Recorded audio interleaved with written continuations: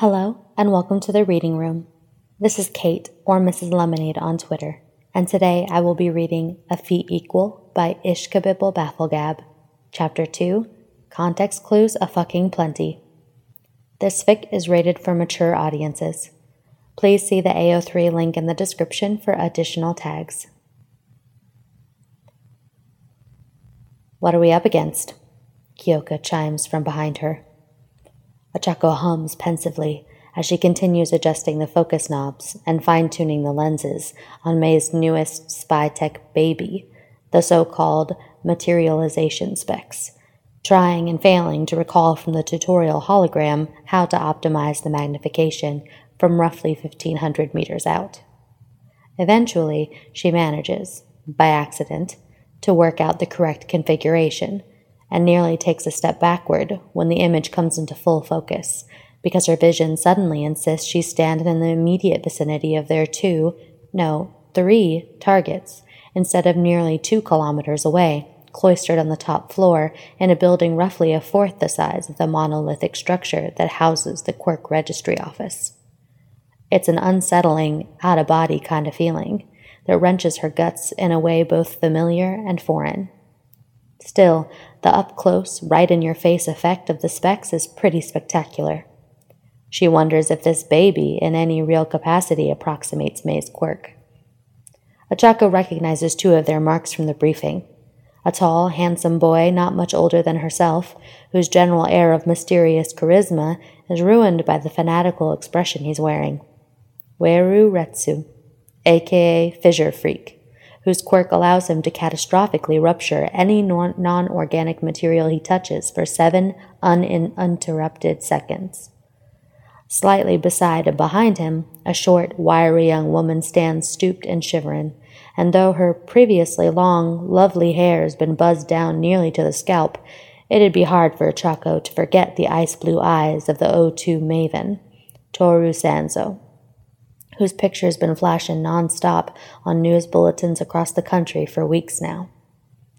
The Maven's abilities are as diverse as they are deadly. She can manipulate the molecules in oxygen to devastating effect. The third member of their party, however, is a complete mystery.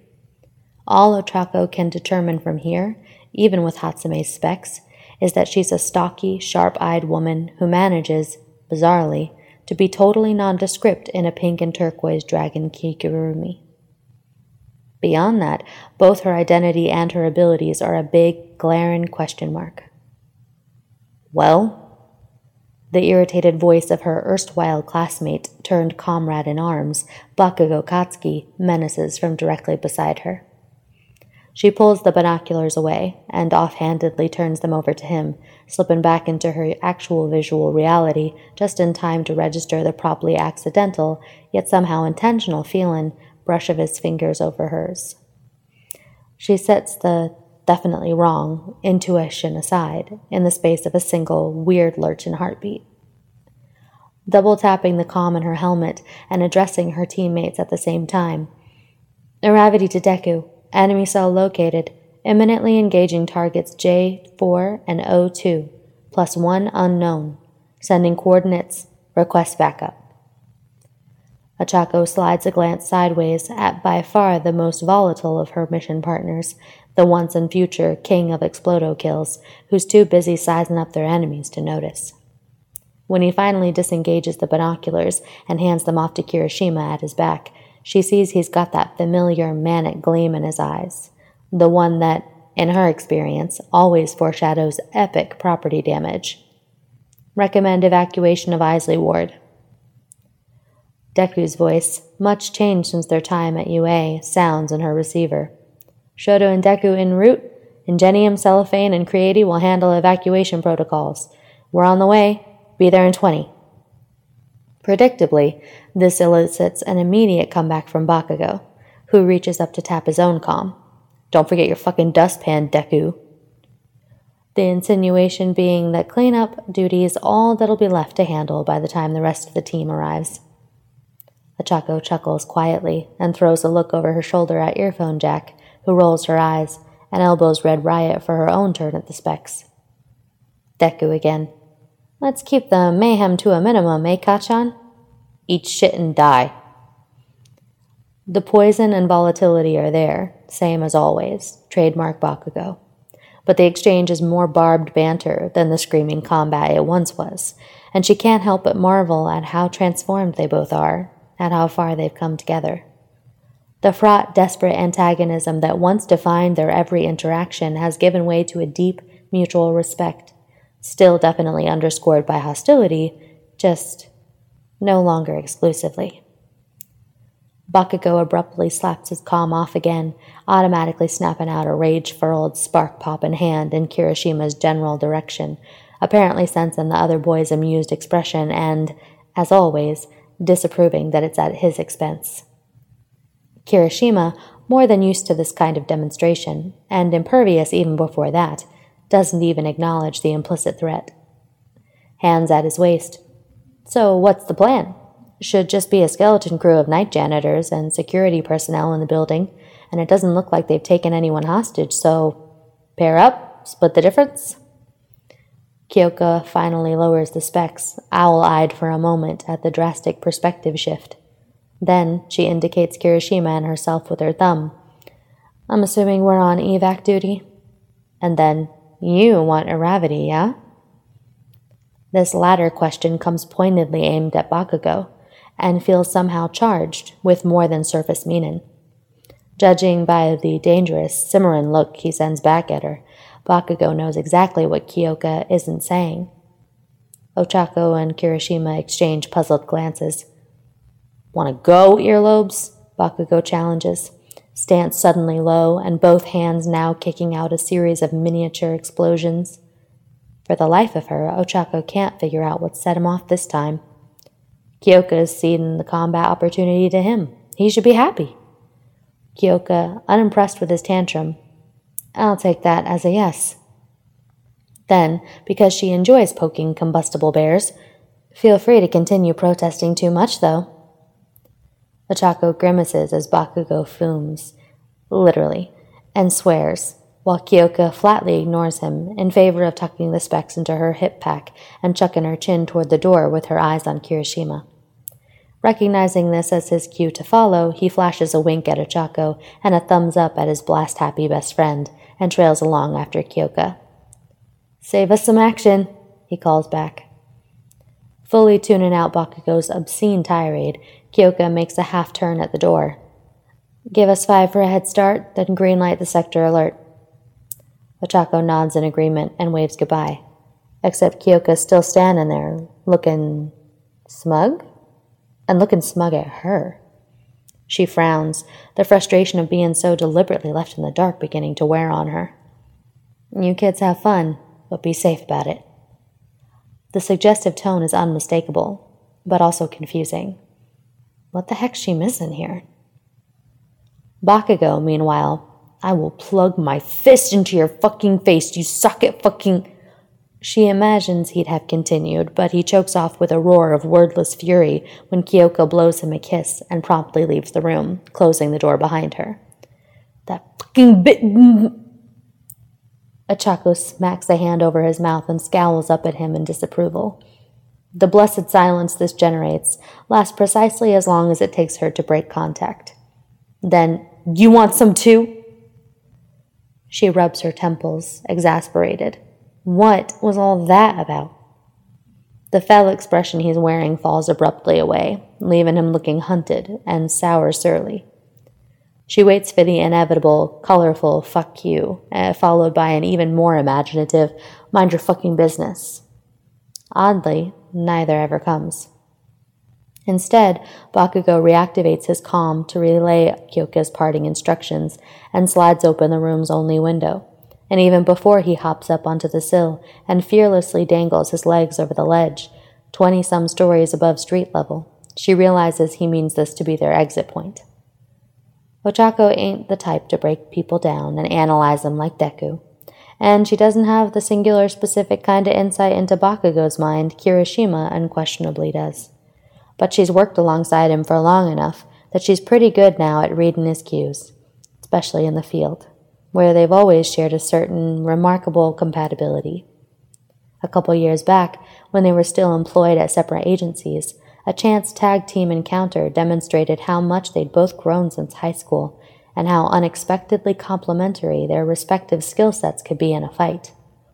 She and Bakugo have teamed up countless times since, as sparring partners and interagency collaborators, and even test subjects for a group of JAXA scientists researching anti-grav explosions.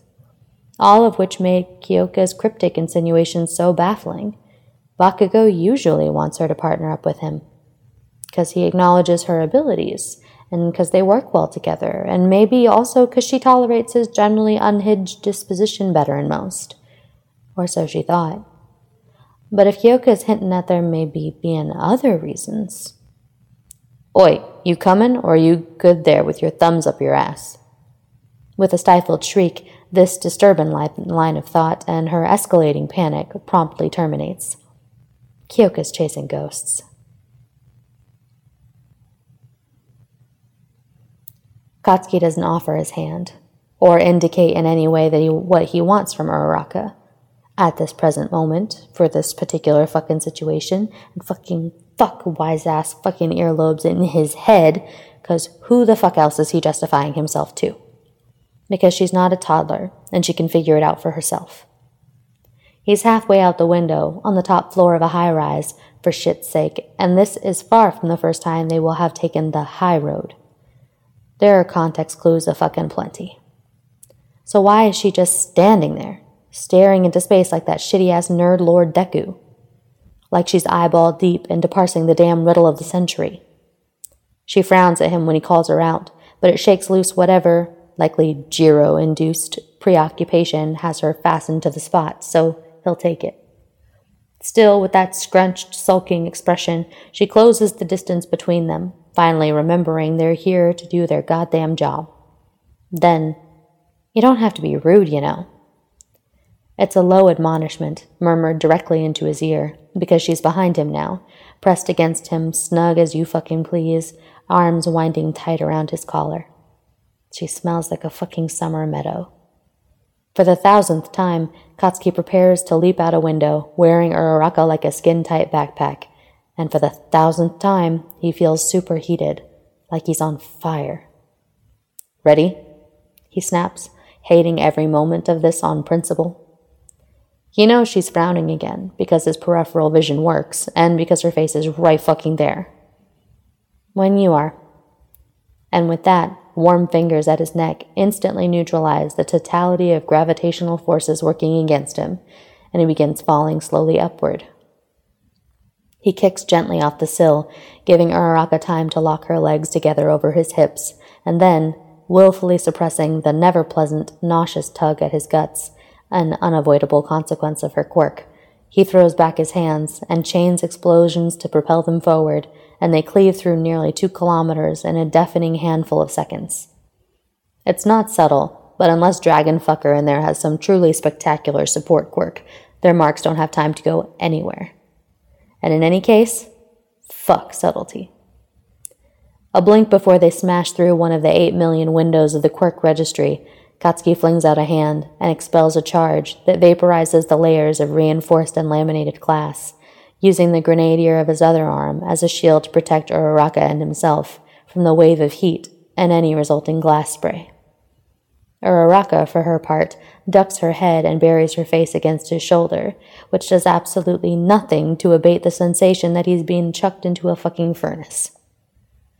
Popping a final blast backwards, they sail through the improvised opening into what is clearly a conference room. There's a projection screen on the opposite wall, and a long, wide table at the center of the room, flanked on either side by neat columns of office chairs. Their landing is fucking flawless.